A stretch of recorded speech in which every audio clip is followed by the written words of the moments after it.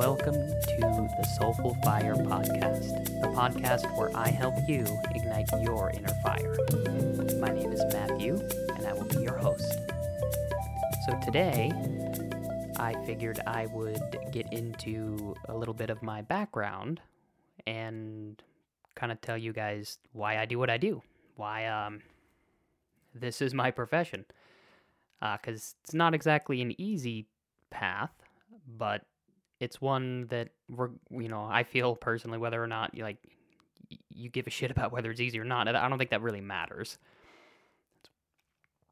And I guess what I really mean to say is this is one of those paths that if you're called, you're called, and it's your duty to show up. So before I start getting too awkward, too nervous, and too uncomfortable, I'll continue. I'm going to be talking about a lot of personal stories today. There are, what is it though? There's a lot involved, and it's not all pretty. Some of it can be pretty hard to hear, is what I'm getting at. So I guess this is a trigger warning for anyone that is kind of squeamish about topics like trauma or childhood trauma or abuse, neglect, just medical trauma, things like that. Sexual abuse, sexual trauma. That's trigger warning there. If any of those kind of things bother you or just make you feel uncomfortable, that is more than okay. Either skip this one or just when you get to that part, just skip past it or whatever. But yeah, there is, like I said, there's there's a lot with this episode, and I can't even speak straight. Okay. Anyway, I'm Matthew. I am the founder, creator of SoulfulFire.com, but it's really just Soulful Fire. I, of course, am also the founder and creator of this podcast, and Soulful Fire is where I'm at in my life right now, and a lot has led to me being here. This is not exactly just something I fell into. I guess as far as the way life kind of goes, everything that happened in my life definitely led up to me being here. Yeah, before I keep rambling and go too crazy far off course, because that's just kind of what I do. I tangent a lot and I move around a lot, and it just is what it is. But I wanted to share my story in this way. One, so it makes it easier to relate to me, and my mission here, like what I'm trying to, or what I'm aiming and intending to accomplish with Soulful Fire, which is just to help unite people in and help them ignite their inner fire, their authenticity, like what makes them tick. For me, I'm finding more and more that it's helping people as best as I can, and I'm still figuring this out as I go. And I think that's another thing that others need help with as well, is realizing that it's okay to not have it all figured out at any point. Like, things are always changing, things are always moving around and up in the air and all of this stuff. So it's okay to not have it all figured out.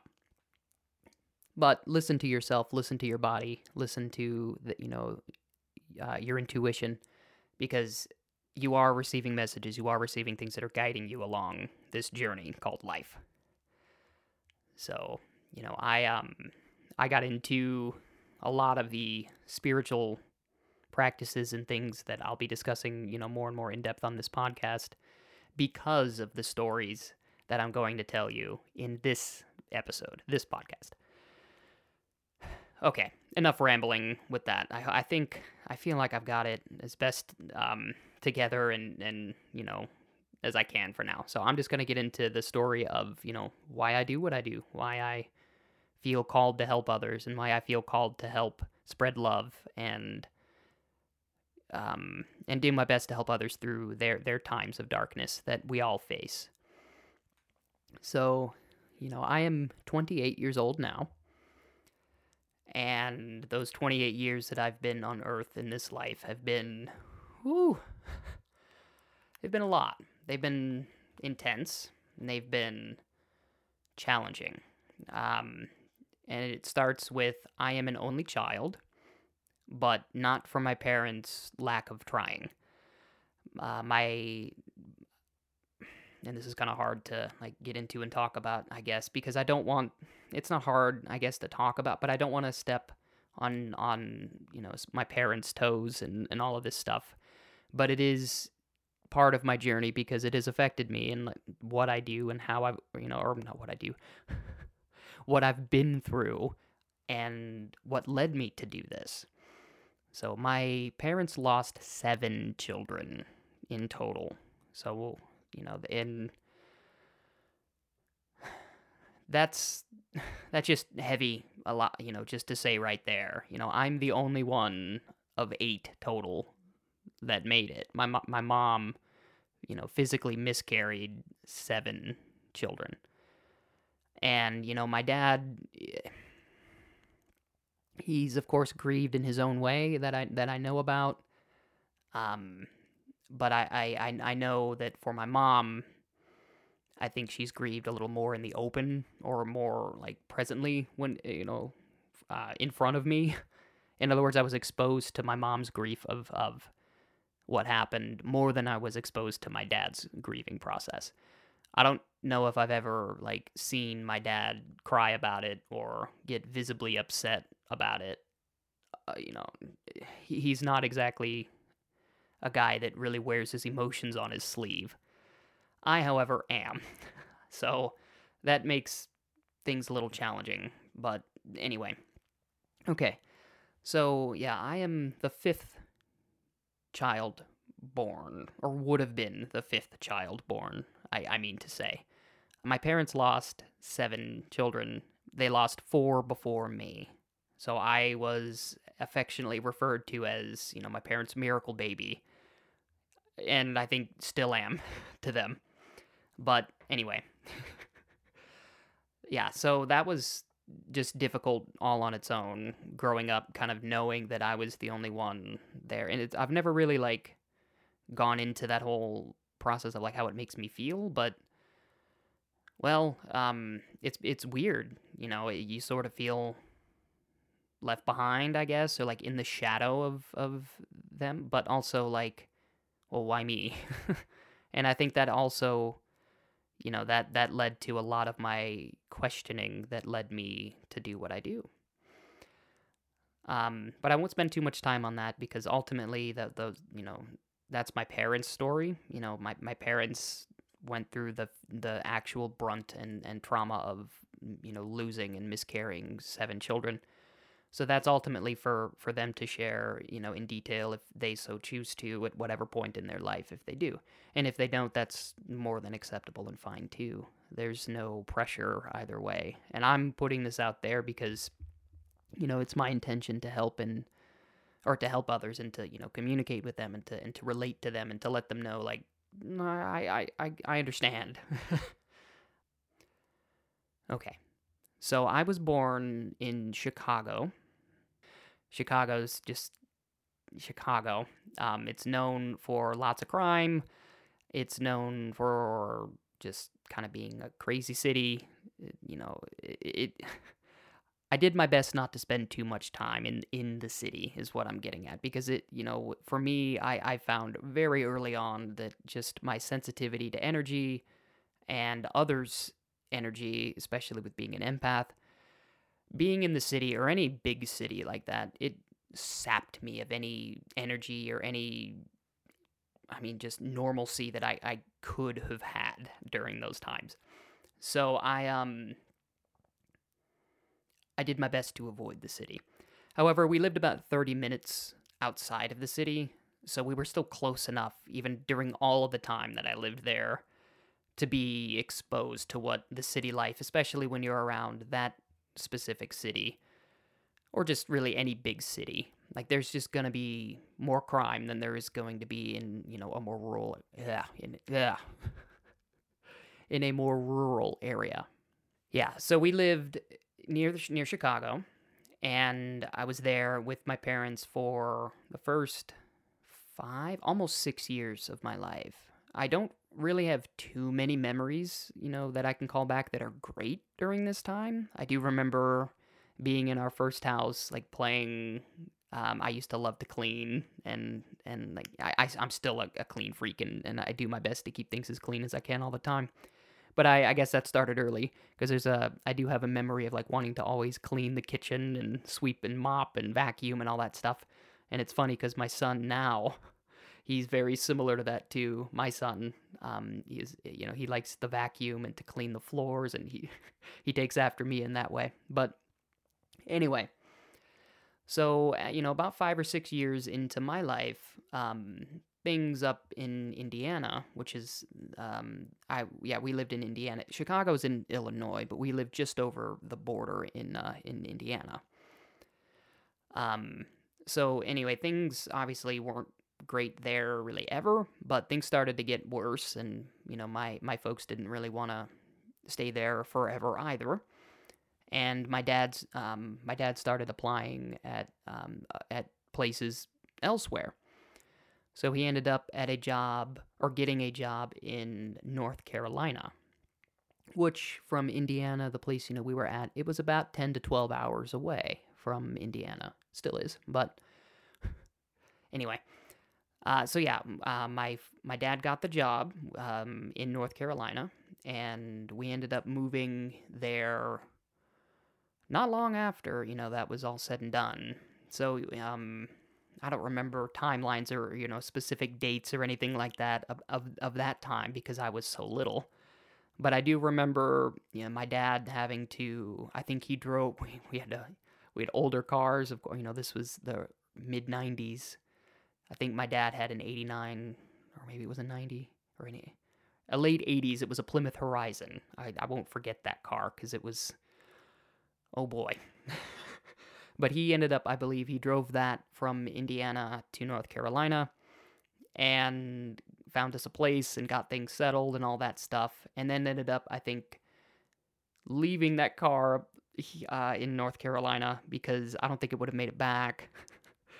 And I think he took a Greyhound bus.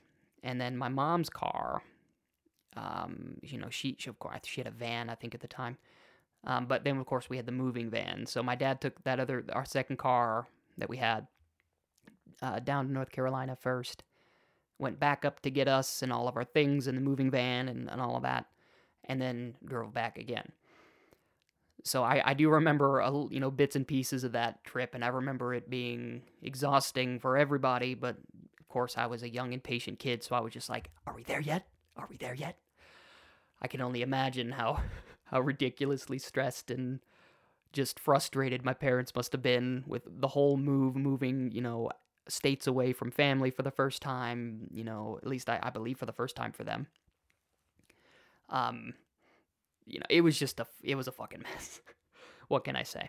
But anyway, so yeah, we ended up in North Carolina. Things were going fairly well for a little while.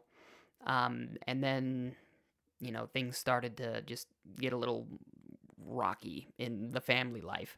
My mom and dad were kind of already having marital issues and things that I found out later.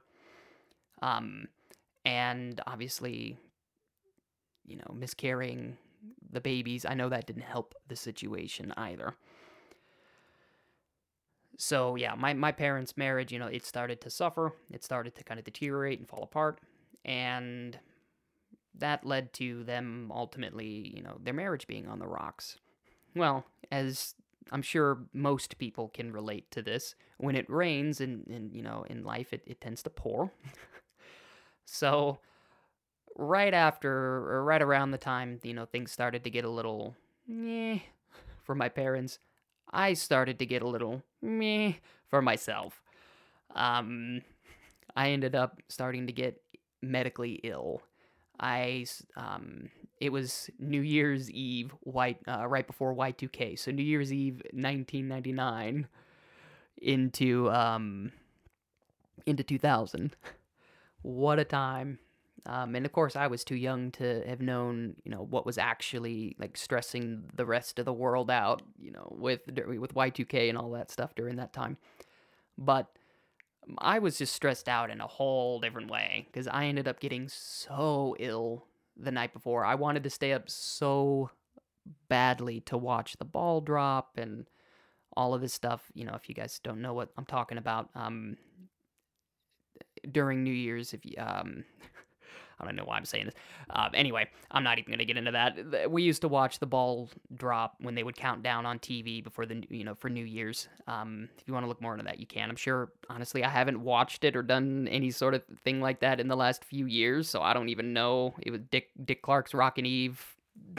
I haven't been a part of that. I don't even know if it's still going. Anyway, I digress. That's neither here nor there. So anyway, yeah, I did my best to stay up. I honestly don't remember if I did. I kind of don't think I made it until midnight, but I'm so glad because I needed the rest regardless. But I woke up feeling like death. It was not it was brutal. It was not a good time. I had the world's worst headache that you could possibly imagine. I described it as like being like just basically my head physically being split into, like, I remember it just feeling like somebody was just taking a hammer and a big old nail and just like bashing my poor skull just in two. It was horrible. Like I couldn't even, it was like this throbbing, just agonizing headache. I'll never forget that. It was excruciating. And ended up going, from there to, of course, or not from there. Ended up freaking out because I'm just like, what the hell is happening? I was a little kid. I didn't know what was going on. It was the worst I'd ever felt. So, my parents, of course, they took me to urgent care. And of course, it's New Year's fucking day, 2000 Y2K. So, it's not exactly prime time to want to, be spending any time at a hospital, at a doctor's office, or whatever. So bless them for doing that for me, truly. But I know I'm pretty sure we went to urgent care and they were like, you need to go to the hospital. This kid is not doing well. So we went to the hospital, and of course it was New Year's Day, so it was absolutely ridiculously packed and busy with people who, of course, needed treatment too. But the story that I got, because at this point, things are deteriorating for me quickly. I believe I started to lose consciousness. I started to kind of go in and out type thing, and it sucked, to say the least. I ended up, I remember throwing up all over the waiting room, or yeah, not all over the waiting room, but all over the floor in the waiting room. And I was so embarrassed. But I started to like just again be just in and out, and not as coherent and not as with it I mean ever. It was rough.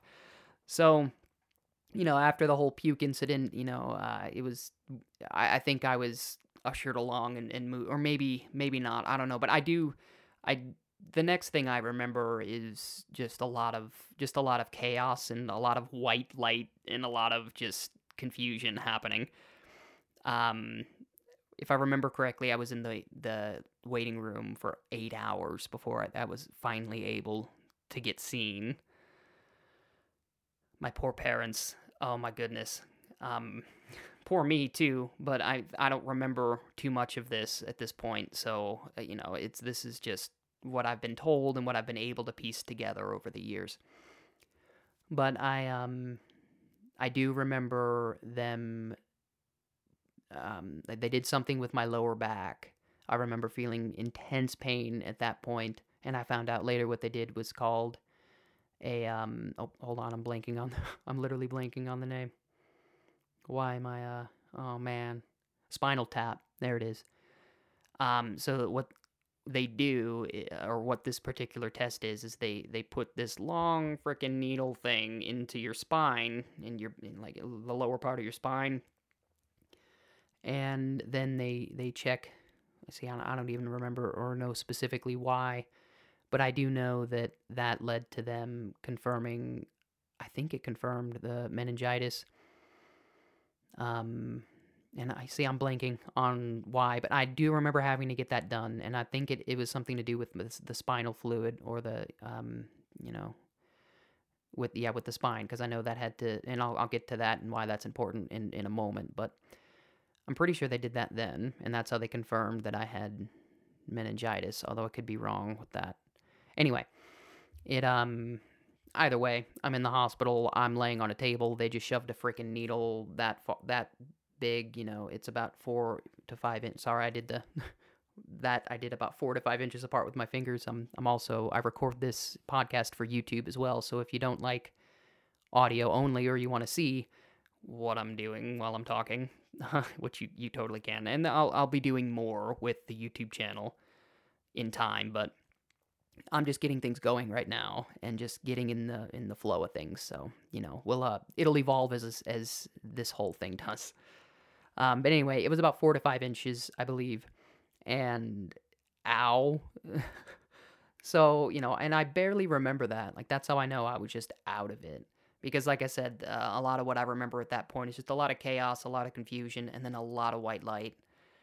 I'm told at this point that I was jaundice, that my organs had started failing, and that led to me being jaundice. That basically I was, like, my physical body was dying. And it was. I was out for 3 days, and I woke up on the third day after really experiencing, like, as close to death as I knew or could understand at that time. This part's a little emotional for me still, because I still do my best to process whatever the fuck this was and is, and just, it's a lot. So, but I've already been talking for 25 minutes, and I'm barely scratching the surface of what I wanted to get into, because I'm just a jabberjaw. So, anyway. But yeah, no, I'm sorry, I'm looking on the camera, and there's a glare on my lenses that it makes my eye look like it disappears, and it's funny. So, I don't know if that's, yeah, anyway. Okay, I'm distracting myself. But yeah, during that white light period or whatever it was, time didn't exist for me in the normal way. As I found out later on in life, time dilation with like a psychedelic experience is very common. And this felt very similar to that, which I'll get to later on in my story here. But time didn't exist in this place, not in the way that it does on Earth. A moment could have been simultaneously a second and, a 1.5 million years. I mean, I don't even know the correct number. That was just the fucking first random ass number that came to my head. But it could be forever, and then nothing at all. So I remember being there. I remember seeing very little, but I remember just a lot of white. And I remember when I came to, when I woke up finally in the hospital, I remember telling my parents, or my mom specifically, that I saw Hope. And Hope was one of my parents, or my sister. Well, she was my sister. That my mom miscarried. She named her Hope, and she was the one that I've always connected with, or have been able to feel or know or see or whatever, at least during that time. And I remember seeing what I thought she looked like, or painting the picture rather in my head after the fact. But really what stands out to me is I heard a voice in this white space, and it said to me, no, it's not time yet. You're not finished. And I didn't know what the fuck that meant. You could have told me anything at that point, and I was just along for the ride. I was just going. I had accepted that I was just in a state of wherever I was, very, like, almost amnesic. Like, I didn't remember too much, but I remembered that, and I remembered that was my sister, or at least what I perceived to be my sister. And I remember hearing that voice again, that feminine voice that was just like, no, it's not your time yet. Because I guess I don't know if I was just confused or I didn't move or I didn't go or whatever, but it sounded more like understanding, but also like, mm-mm, like a little more stern and firm, like, mm-mm, it's not your time yet. You need to go on. You're not finished yet. I'm like, okay. And I just remember as soon as I grasped that that was spoken to me, as soon as I like internalized it to like know that, oh, okay, I woke up. I was in a hospital bed. You know, my mom was around me. I don't think anybody else was. I think my mom was there, and but then again, I was in and out still. But I do remember waking up and coming to at that point. And the first thing I started talking about was that I saw hope, and that she told me that it wasn't my time yet. Um, that means a lot to me now. Back then, I mean, it meant a lot then too, but it it means more now because I've had other experiences and I've had other things that have occurred in my life that paint that picture for me in a very a different light. So I'll leave it with that for now. Anyway, after I had came to, I forgot how to walk. I forgot how to swim. I forgot how to do a lot of the things that I had, been doing with my life. I had to relearn all of that. I was 6 years old. I just turned 6. Um, Wait a minute. No, I'm sorry. I was 7. I just turned 7. And, well, hold on. Damn it. Why am I blanking on? Okay. No, I was 6. I just turned 6. I'm glad I can do math. Jeez. I just turned 6 years old. And it was a lot to go through all that. Like the rehabilitation process, was intense. I had I had to have lots of antibiotics because of the meningitis.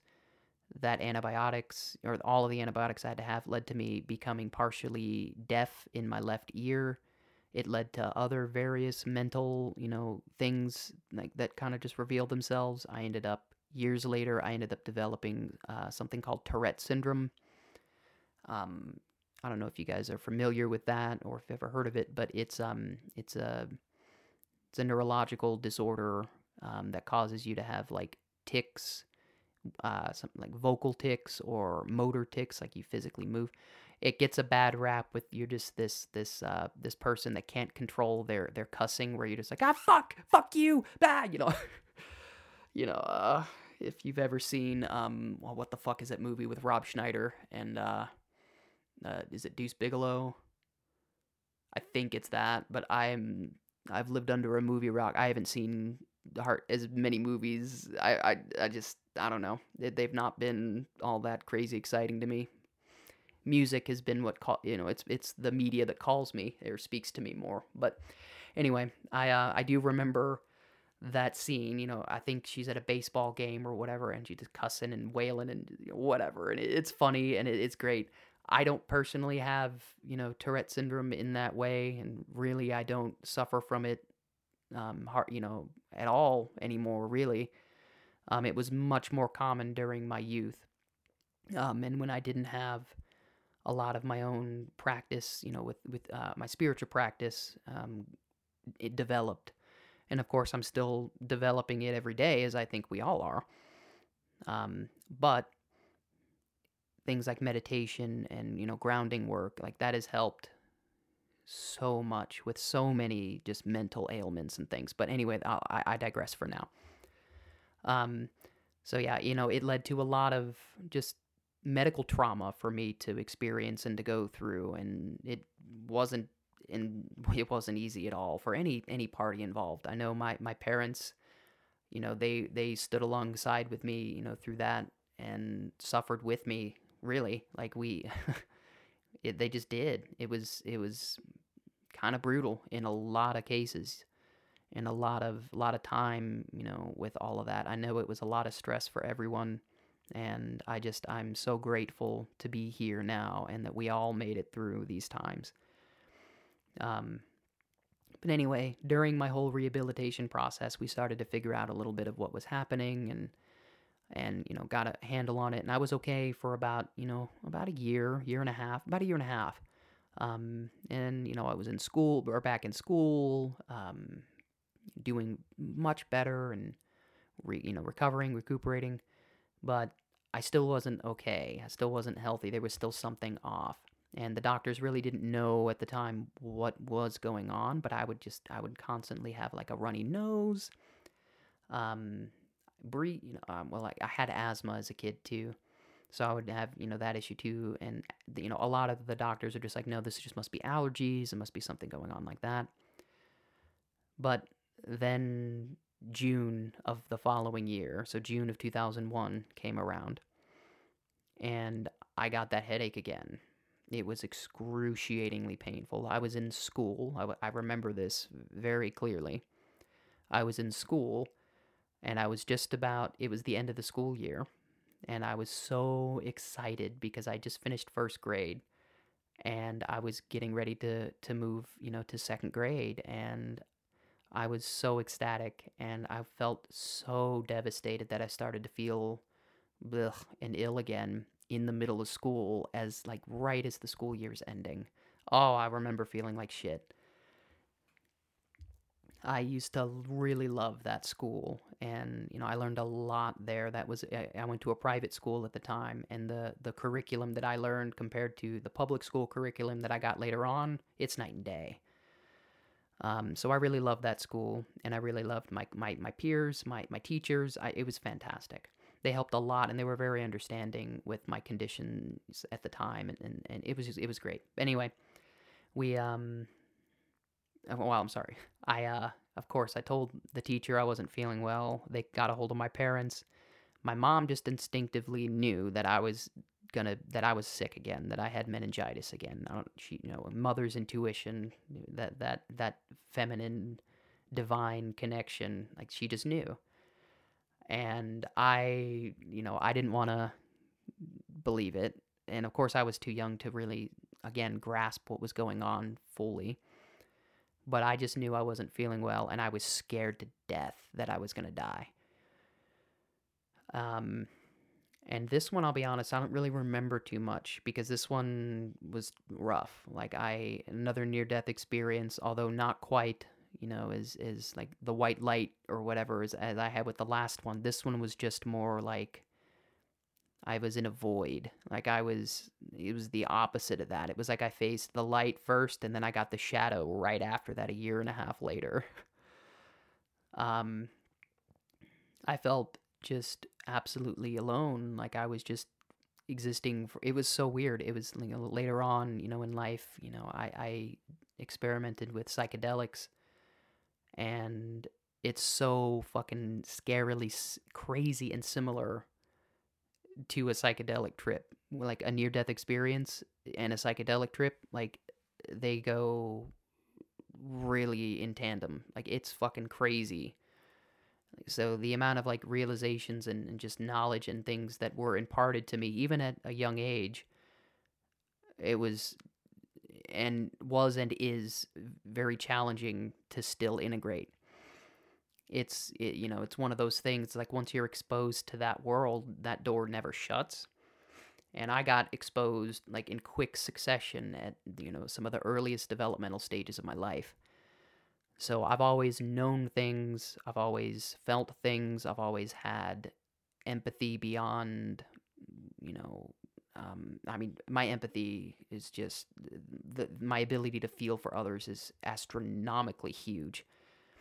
It doesn't matter where you are. If I know you in some way, I can feel whether you're in distress, whether you're feeling great, whether you're not, if I know you well enough, like my wife, I can, and if our connection is that strong and I'm tuned in to like her consciousness as well, like I can physically feel when she's a seamstress, and when she gets hurt or something, or like I can feel it.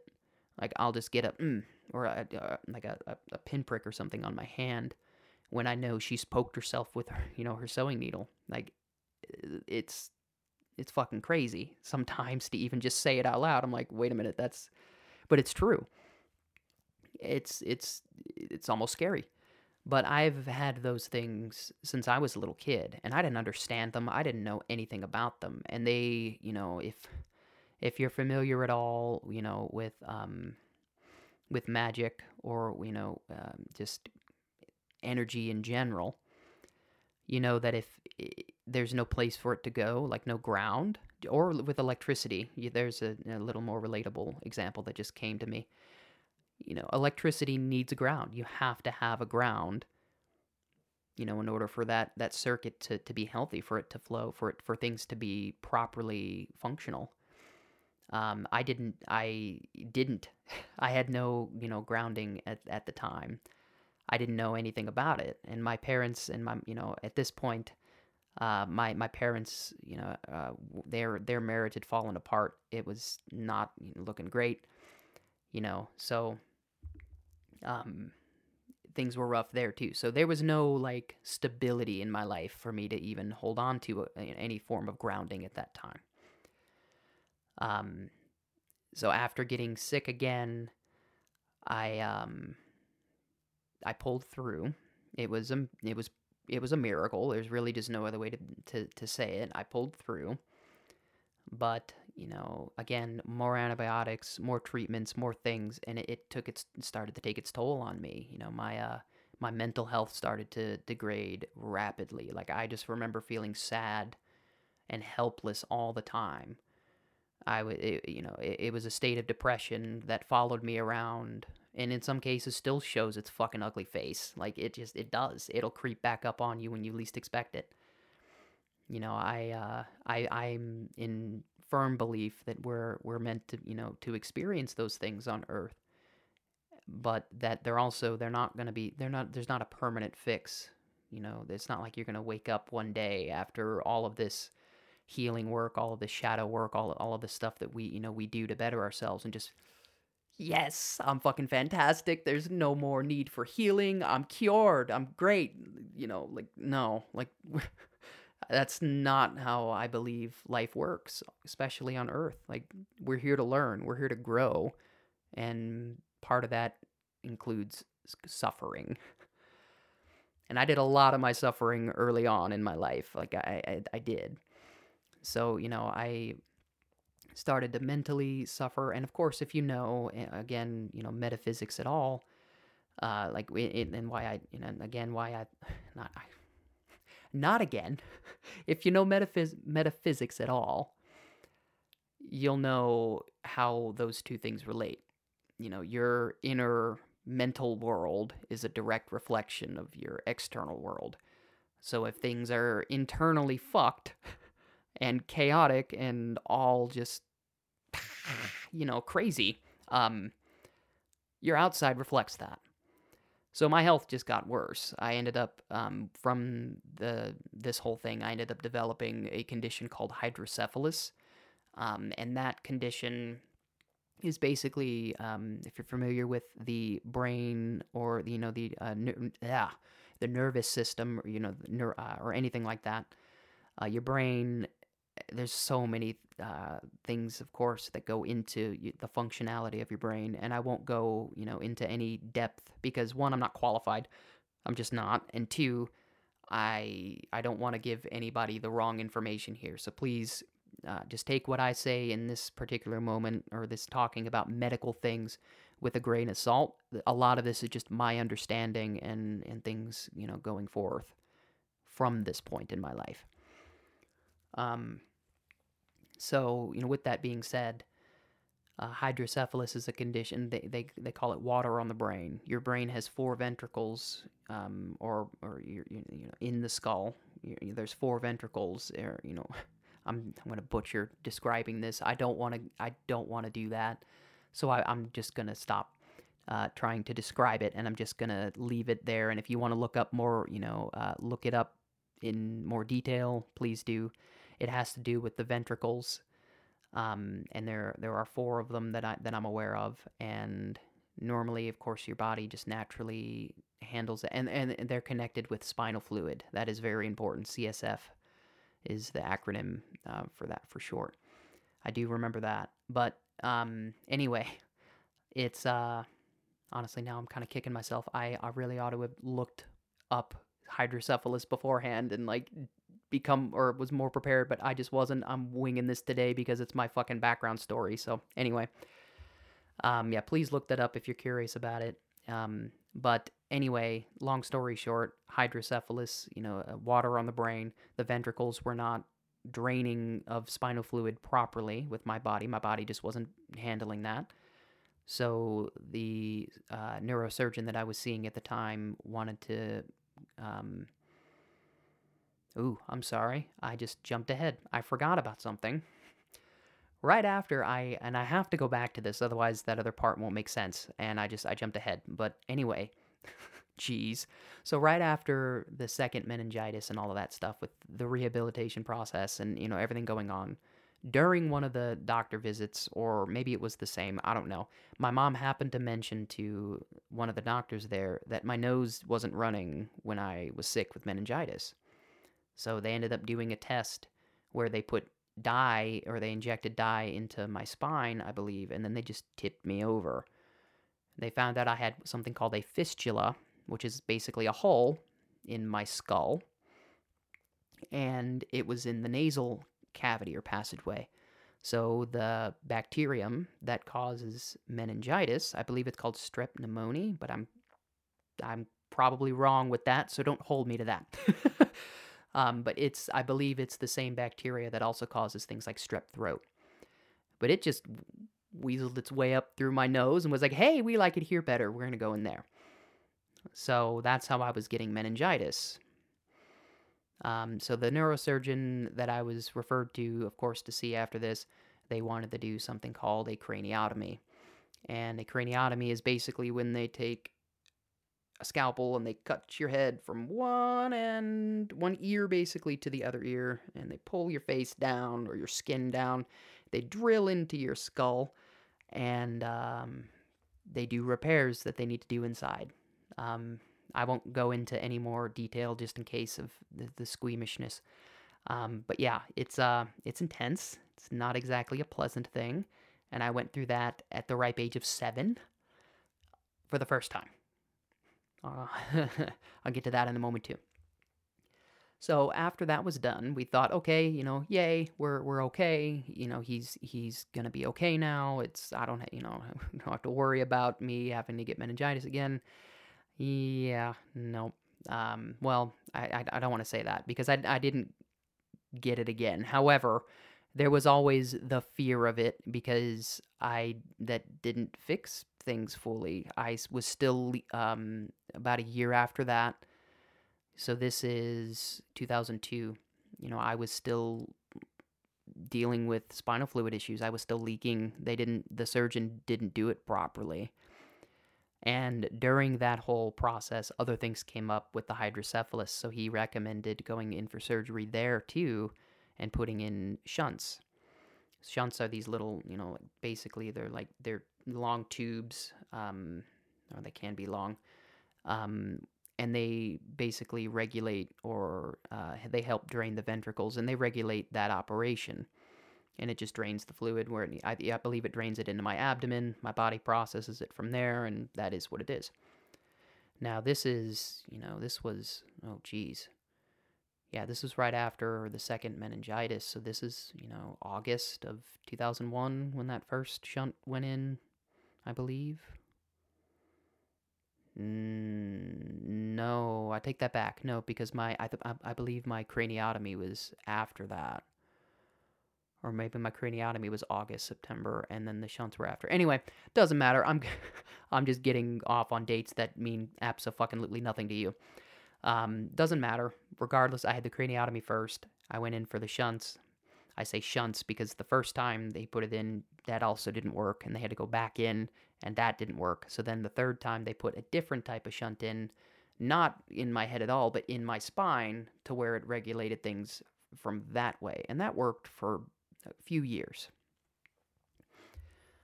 So that now that that was managed and whatnot, um, then I could start, more with like rehabilitation and all that. Anyway, long story, kind of, well, forever long, as I'm coming up to now. I'm, yeah, 48 minutes talking. Jesus. Okay. Uh, um. So yeah, I just want to apologize for this being such a long, drawn out, run on kind of deal. I didn't really want to just go and like bullet point all of these things. I just kind of wanted to talk and let things just happen the way they are. So whatever this ends up being, that's just what it is. It's my story and I'm sticking to it. Cuz it legitimately is my story, but I digress. Okay. So yeah, we I anyway, we same thing. We're all one. Um at this point, I'd already been through the fucking ringer. Um, After surgeries and things started, happening, my parents, of course, at this point, their marriage had already fallen apart. Um, they had started, the divorce process at that point. I think, yeah, at this point too, my mom got custody of me, and then we had moved, and it was around that time, during that whole fiasco of moving and all of that, where I was also being molested sexually. There was just so much trauma that happened at such a young and early age for me, and I was dealing with that and had to experience that for months. And I didn't tell anyone, one, because I didn't know what the fuck ultimately was happening, but two, because when I did talk about anything, like sharing or mentioning my mom or whatever, the person that did that would just threaten both me and my mom and our safety. So I didn't say anything for a bit until that person was less regularly around, and then I felt okay enough to say. But anyway, that's a lot. That's a whole other thing. That's lots of therapy, lots of help, um, and just you know, stay strong. It's not that's not easy. It's not. But I'm very grateful to be where I am, and it sounds kind of morbid, but I'm grateful that I went through all of this, when I did, and just at all, so I could learn from it and become a better person and become me, become the me I'm meant to be. I don't want to say a better person. It's not like I was a bad person as a kid, because I wasn't, but this is very it's character building to go through all of these types of things in life, and every one of us goes through our own forms of trauma and whatnot. But you know as a kid, I think after, with this stuff just happening so quickly, I just started to stop, like, fully processing it then, and I just stored it for when I got older because how the fuck you gonna explain to a 7 or 8 year old what sex even is, and then that sexual abuse is a thing as well, and that people prey on young kids for that too. You're not gonna be able to explain that in a way that, one, makes sense, and two, doesn't absolutely fuck the child up even more. Therapy did their best, I guess. My support system around me did their best, but that's just not something a young kid can process at that age. It's just not. So I've spent, my adult life, or, about 22 onward, processing that more, and, I'm at the point now with it where I'm okay. I accept what happened. I and I've I've moved on as best as I can. Of course, the memories, like, they can still, flashbacks are a thing. Like, it is just what it is. But I don't allow it to define me, and I don't allow it to cripple me. and I don't allow, my life to be infringed by the things I've been through. I keep moving forward. I do. Um, so after, and I want to just kind of cut along a little bit because I'll just apparently just keep talking and rambling forever. But anyway, after, of course, all of that stuff happened, with the molestation, with my parents officially calling it quits, and, you know, just every medical thing that I had been through at that time, I was in rough shape. I wanted a lot of attention.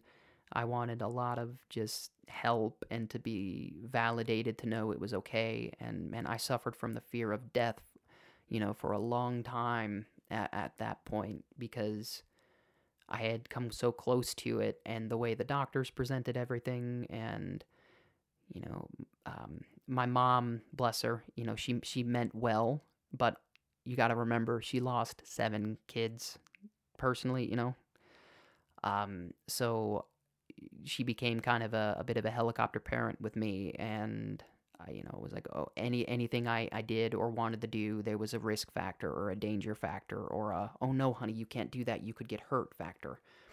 And it's not that she meant anything, other than I just want to keep my only baby safe because that's what she did, and I don't hold any grudge or any hard feelings for her for any of that. I don't. I because of that, there were parts of my life that I consider like sheltered or were like kept away from things that I wanted to do, like even just going to hang out with friends. Like stuff like when I was a teenager, things like that. I mean, like that wasn't a reality for me, really. And if it was very, very heavily monitored and very few and far between. So because of that, I, uh, I, of course, I suffered even more in school. I feel bullying was just ridiculously intense. I was bullied all the time. Just I was also at this point too. I got overweight because when I was sick with the surgeries and with meningitis and with all of the stuff when I was really really young, I wasn't eating properly, and even if I was, my body was just like, "What the fuck am I gonna do with this? I've got one foot in the grave anyway." So I was a really skinny kid up until I got to be about a teenager or so, and then I got really heavy. Then I got, well, heavier. I gained a good bit of weight, and I've lost it all since. But it was, yeah, it was an interesting time for sure. And I'm skipping around a little bit because I don't want to go into like all the specific little details. But we ended up moving back to Indiana after my mom and dad officially called it quits, and they got everything straightened out. And it was, of course, and then after the whole molestation thing, then it was just we wanted to go. We didn't want to be anywhere around the any of that. So we ended up moving back to Indiana. Um, yeah, so we moved back to Indiana, and then things were sort of like okay for a little bit, but also during this period, my mom's health like really started to deteriorate too. She was dealing with her own things, during all of this too, but I'm not here to tell you her story. That's her job if she ever so chooses to. But she was dealing with her own things, and then because of that, I think it also started to catch up to her. Everything she had been through with her childhood, being married so young with to my dad, losing the babies, just more, so much more than, again, I'm not gonna get into, in too much detail, but she has her own story to share, and so does my dad, and all of that stuff too. And he's been through his own versions of hell, and I think we all have. But this one specifically is mine, and we're gonna I'm gonna do my best to stick with that. So anyway, we ended up back in Indiana, and things were okay for a little bit. And I had to move around a bit at this point because, again, my mom's health was just deteriorating. She couldn't really work.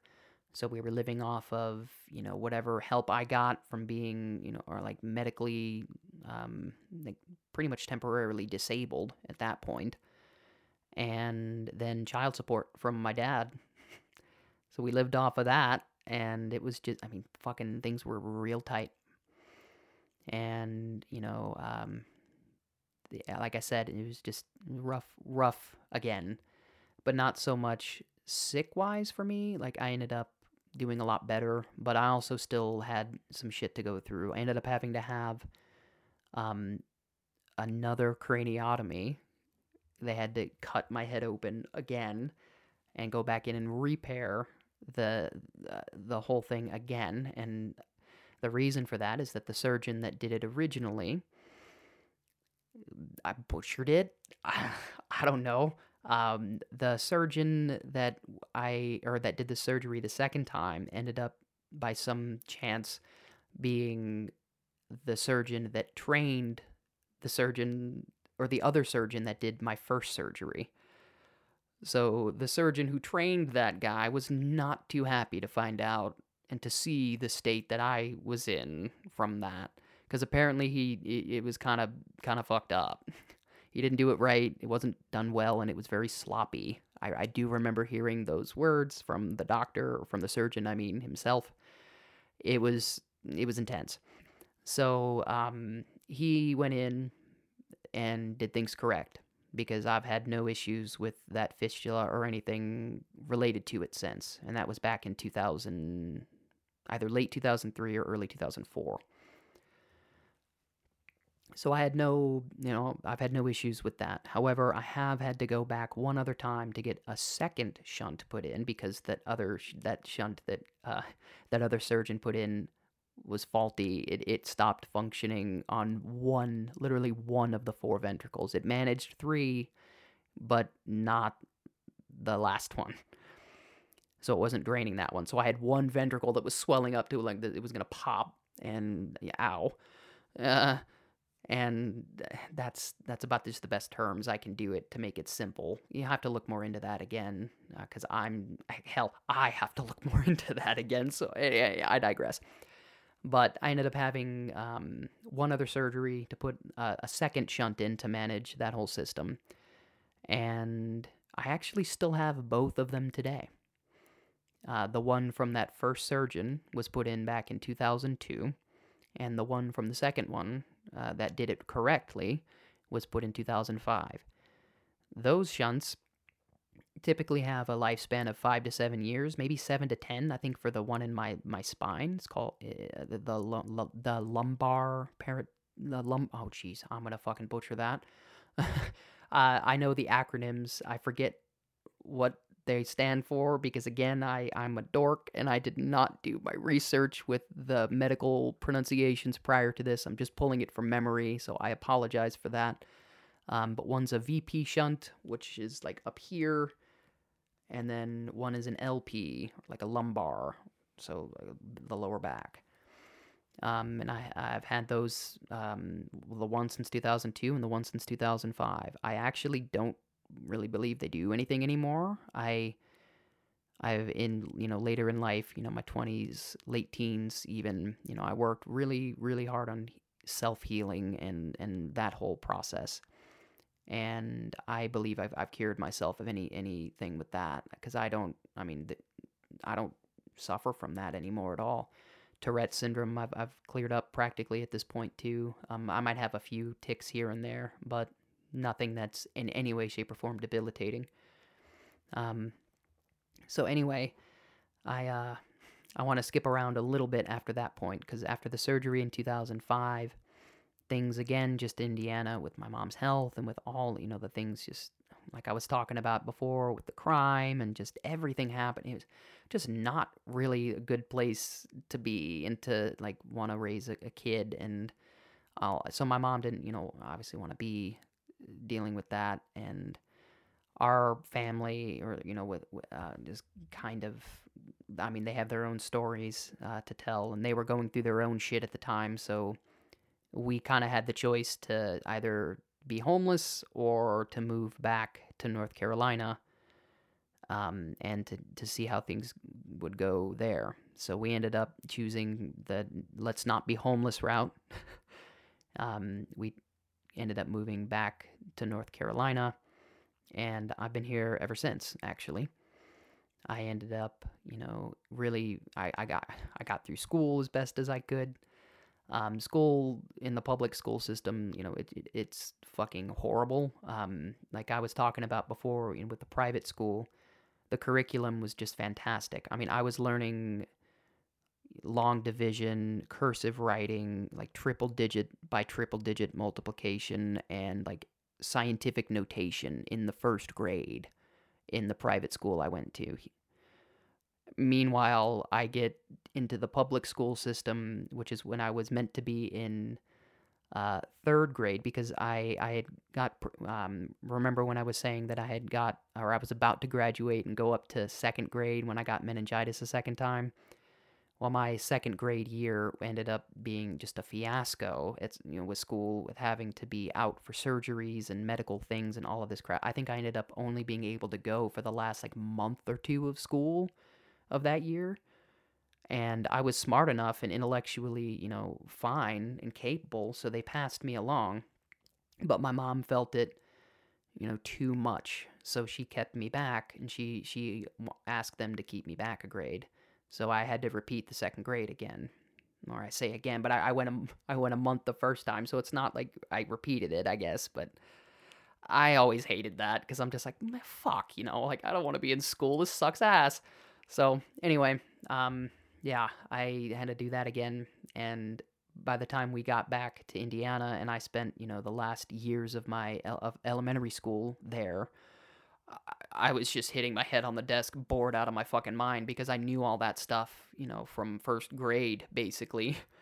And so I would hate to show up. I would do everything I could to get out of going to school, and I would still go. I was that kid that would basically not ever be there, and if he was, it was like 1 or 2 days out of the week, and I might show up again that month.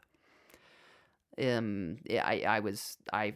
I used the medical things as an excuse to get out of going to school a lot because I fucking hated the school system. I hated going to school.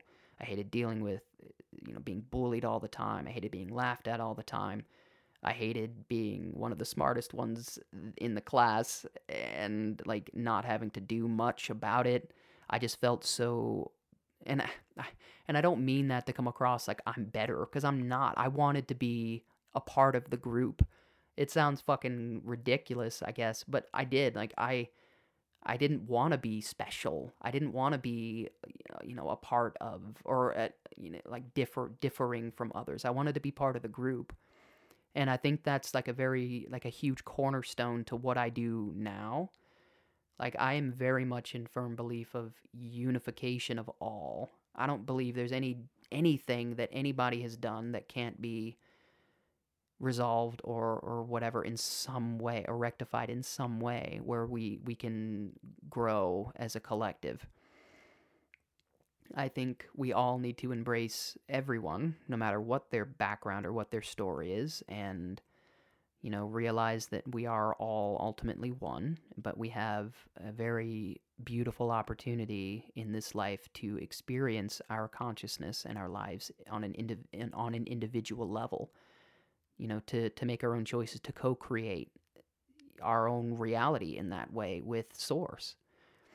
Um, so I want to, from that, I want to kind of skip ahead a little bit because I've already shared a lot of like the childhood thing, with like a lot of medical, and just a lot of that whole thing. It's a lot. During all of this, all of these times, I forgot to mention this early on too, but I was brought up and raised very Christian, very religious in every sense of that word. And I was brought up a Christian. I no longer identify as a Christian anymore because I can't really just be limited to that one dogma, that one practice, that wasn't for me. It still isn't. I kind of just pick and pull things that make sense, for me spiritually. And I'm not here to tell anybody what's right or what's wrong. That's not mm-mm. Like, that's not for me to do. Ultimately, what's right for you is exactly what's right for you. It's for you to find and discover, and a lot of times that is found by going inside, by meditating, by getting to know yourself, by things, just things like that. And it's not an easy journey, but that's why I'm here. That's why I started Soulful Fire. That's why because I've been through so much, and I'm leaving out, things, of course, like details of things, on a specific level, because one, that's very personal, but two, these are very developmentally profound for me. I've gone through a lot. I really have, and I've learned a lot. I had a lot of time to, especially during a lot of the later stuff with, medical and like rehabilitating myself. I had a lot of time to learn. I was always into the esoteric, like, well, yeah, but how does everything work? And also, like I said too, I had and have such a very strong sense of empathy and feeling, for others, not just myself.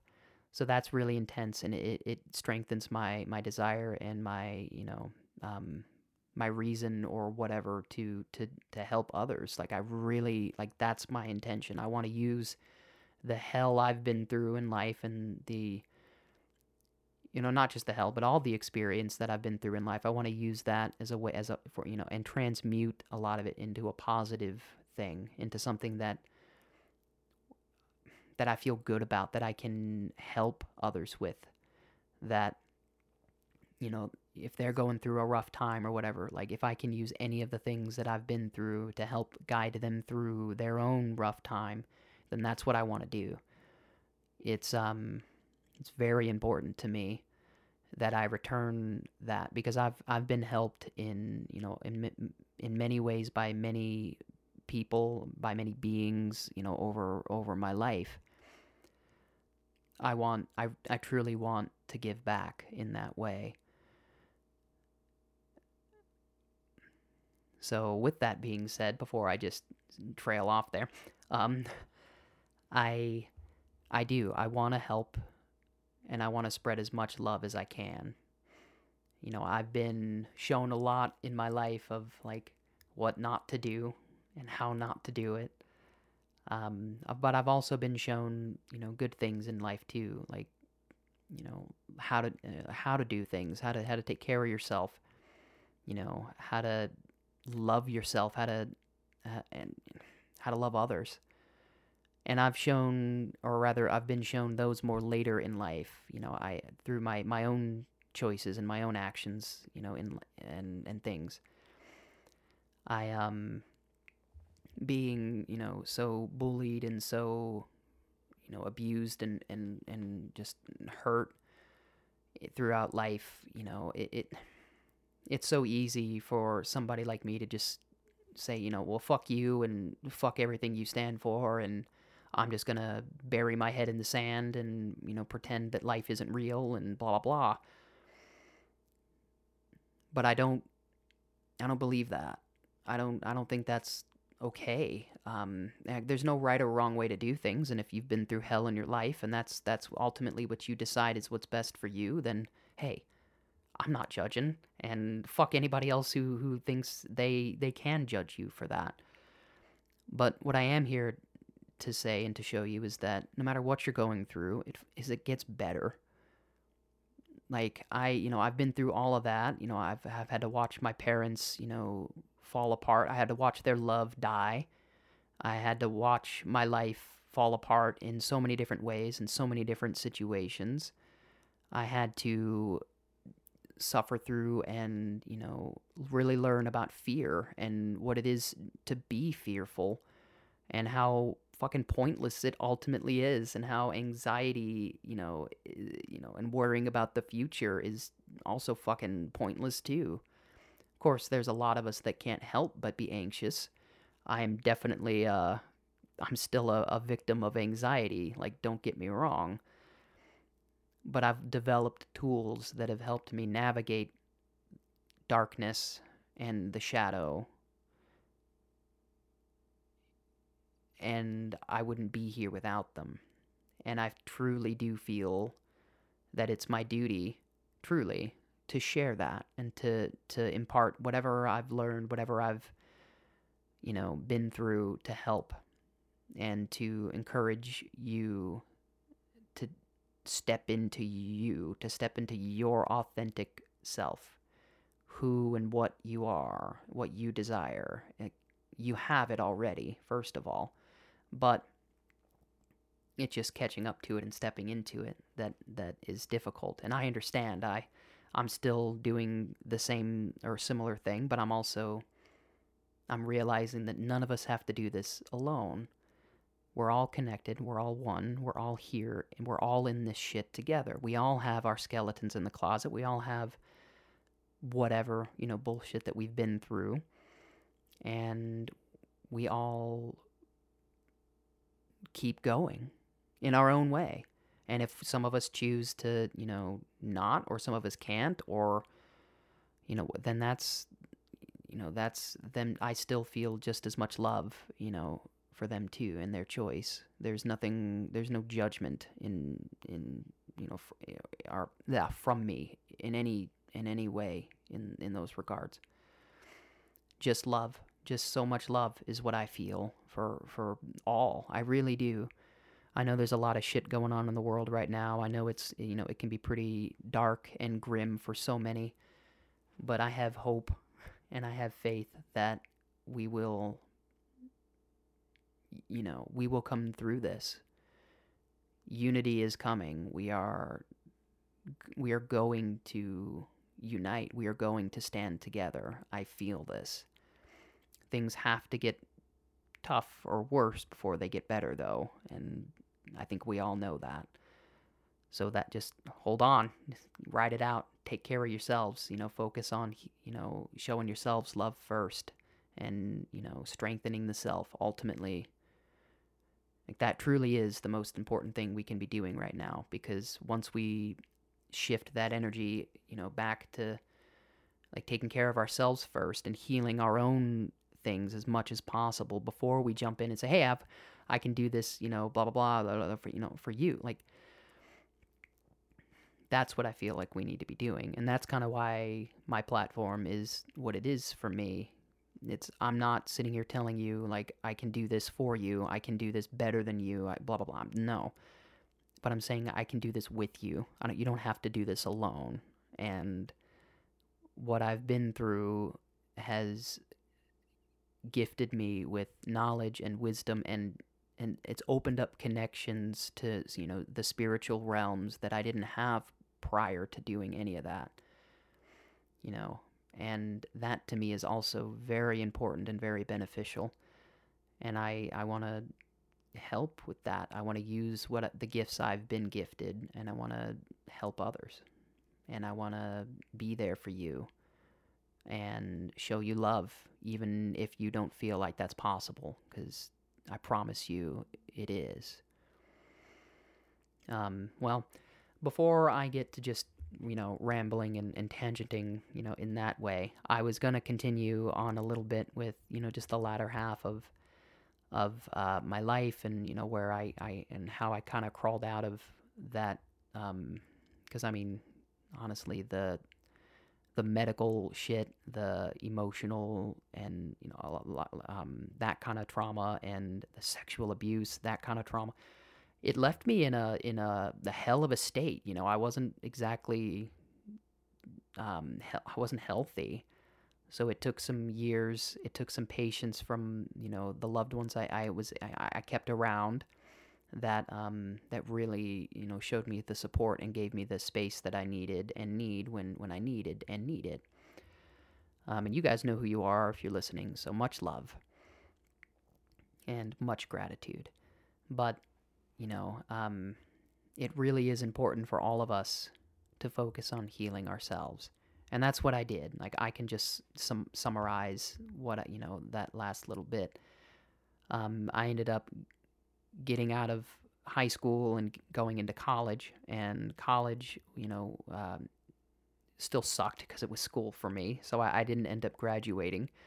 But I met people that didn't suck, and they helped me believe that just because you were in school or just because you were in a system that wasn't the most comfortable, that not everybody's out to get you, and not everybody's looking at you and imagining a target on your back or whatever, because I was just the target to so much bullshit back in the day, so I was always like, I don't I don't wanna.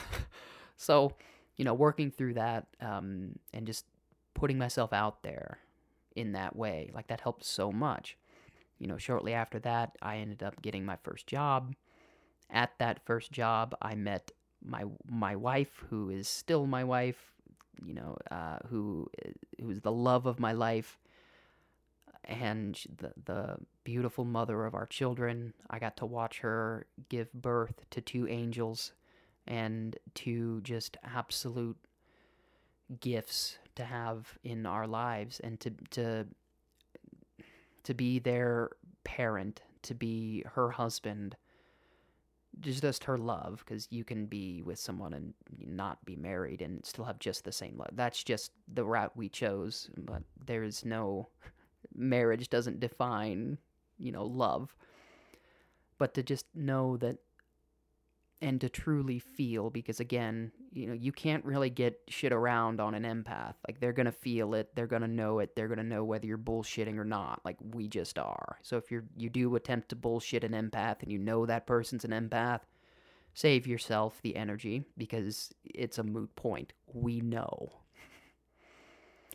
But to genuinely feel the love in return from my wife and from my kids, and from and just to know that my purpose here, even if it was just to get to this point, I'm so at peace and I'm so happy with that, and I'm so grateful to have been through everything that I've been through to be sitting here telling you this story right now. I I'll probably end up touching more on some of the specifics of that point, later on. But right now, I'm going to leave it with that. This is kind of a crazy, sporadic, all over the place podcast. So if you happen to still be listening at this point, one, thank you so much. Two, thank you so much. And three, there is more to this story. I haven't shared it all, and I might in time. But that leaves, I think, a good foundation, or a good framework to explain what led me, to the path of questioning, to the path of wondering, well, what the fuck are we doing here on this rock that floats in space around other rocks and other energy balls, and what the fuck is life? I think I'll talk about that for a moment, and then I'll put a pin in this podcast for now. I was starting to really question things, especially from a religious standpoint, because in my teen years, I was heavily religious. I was very, very into my Christian faith at the time. I if you are raised Christian, or in a faith that requires you to give yourself fully in that way, or the alternative is eternal damnation. Well, questioning things can be a little challenging, because even just questioning, wait a minute, this doesn't seem fucking right. This doesn't feel right to me. Then if you've been brought up in the way I was, it was the ego would come in and just keep you in a comfortable state of no, that's not for you to question, that's not for you to say, you're not authorized, blah blah blah. Who are you to question this? Those types of things. So if you are happening to, or if you are stumbling across this and you happen to be in one of those situations where you're very pressured from a religion or from a belief system of any kind, to be a certain way, throw that away. Don't necessarily throw away the teachings that have benefited you. Like, take something out of it. Take what you can, take what you will, but leave what doesn't serve you. And that's the same thing with this podcast too. With every just on in general, take what serves you, if anything, and then leave the rest. That's life. Ultimately, I feel if you're stuck in a practice or in something that's saying, you have to do this a certain way, you have to be blah blah blah, you have to be doing these things at these times, at these dates, nope, nope, no. That's not the way to me. I really I'm not here to tell you how to live, and if that's where you find comfort and peace, I mean, truly more power to you. But from my own personal experience, letting that go and taking my life into my own hands and saying, I'm going to question shit that sounds like I'm going to call bullshit because it smells bad and I can smell that it's bullshit and I don't need some gatekeeper telling me, no, it's not bullshit. It's really this beautiful thing here. Just take it. Just enjoy this heaping, steaming pile of bullshit. No, go fuck yourself. I sorry, but I hate that. I hate and if I ever come across in that way where it comes across, oh, I'm telling you, you have to do something this way, or that this way is better than this way. That's not what I mean. That's not my intention, because there is no one way. And I think this, as soon as you start to just, okay, there's just the one way, that's it. Well, then we take the magic completely out of our own lives, because then we close the door to any other path. It's just, nope. I mean, horse blinders, let me tunnel vision this shit. And I don't really believe that that's the way. I'm sorry, I lost my train of thought for a second. I was talking about what led me, to these things and why I started to, question. Ultimately, it was breaking away from, religion, from Christianity, and having, and ultimately gifting myself the ability to think for myself. Because as soon as I removed the gatekeeper of, Christianity saying, okay, if I think these things, or if I blah, blah, blah, if I believe these things, then I'm going to be spending eternity in hell. And I removed that belief, and I realized that that's not something I really ever aligned with, and that it was just something that was, shoved down my throat, and it was something that was, made to be this very fearful thing, not anything other. Like it's almost, it's marketed as like love, and you ought to be like, you have the whole God fearing. I fucking hate that shit. No, it's God loving, or goddess loving. It's whatever you align with, but as long as it's love. Because if it's fear, that one I am gonna say, don't give in to fear. Nobody likes to be afraid. Nobody likes that feeling, and ultimately, it doesn't fucking serve us. It really doesn't. I'm not gonna tell you how, to or how to live your life, but if I can make a suggestion, do your best to say fuck you to fear in every way, sense, shape of the word. Fuck you, fear. You don't govern my life. You don't own me. You don't do anything to me. I can just observe you and watch you fucking fall away. Because that's what fear is. Fear is just, it's just part of it. It's just a part of this. All of this is just, for us to observe and experience. There's no, attachment necessary. And that is something that I think we all have to, or that we all struggle to remember and to keep in mind at times. But it's true. So we don't have to be attached to that, or to do anything weird like that. So anyway, yeah, I'll leave it at that for now. With religion and breaking away from that and developing free thought, unjudged free thought, no judgment, no bashing myself or whatever if I had a thought that was quote unquote blasphemous or whatever. And also, I had to kind of get angry. That was another thing. I was like, what the fuck? How are you going to do this if you're this loving, God, you're this love, whatever, like, how you gonna have my life be this fucking hellhole of a, point up to this, or up to this point, and then, like, leave me high and dry when I get to okay, you're an adult now, like, make your own way. That's kind of what it was for me. It's like I started my adult life. I very quickly after that, I got with my wife, and shortly after that we had kids.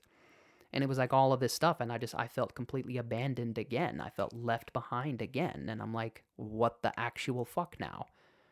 So it was that choice to give myself the freedom and, the ability to look into other things and to realize that there is so much more out there than just one way of thinking and one way of living and being. And that's why I think ultimately I have started Soulful Fire, is because it's my intention to give information, to spread light that way, to spread love that way, to give you what I know and to present it in a way that is as unbiased as possible, and in a way that just allows you to take whatever you need to take from anything that I say or bring, to your awareness, and to apply it to your life in whatever way you deem fit.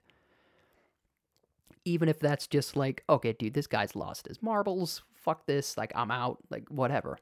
Great.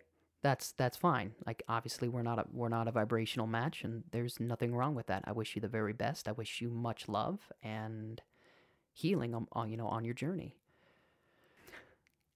I really just, I want to stress that, like, this, this means so much to me, just to be here and to, have the opportunity to, potentially speak to so many and to help so many. It just means a lot. It's at this point, it's hard to put into words. So, okay. Before I keep going, I think I've said this now three or four different times. But this time I mean it. I'm going to hop off here. I'm going to hop off and close this down, and then we'll be back at it next week. If you have any questions, any comments, any whatever, please email me at queries@soulfulfire.com. That is QUERIES @soulfulfire.com. And I would love to hear from you. Any your stories, or anything on your own. I'd love to hear that too. Anything that I can help with, even if you just want to talk, I'm here for that. I'll be getting into a little bit more about some of the offerings that I have, in that space, to help and to be available. But I'm not quite ready for that. I'll be discussing that a little bit later on, sooner than you think. But I'm getting things going and all of that stuff first. So, but yes, please email me. You can also visit the website, soulfulfire.com, and that will give you more information. There's also more information about my backstory on there under the About Me. I think it's under the About Matthew section.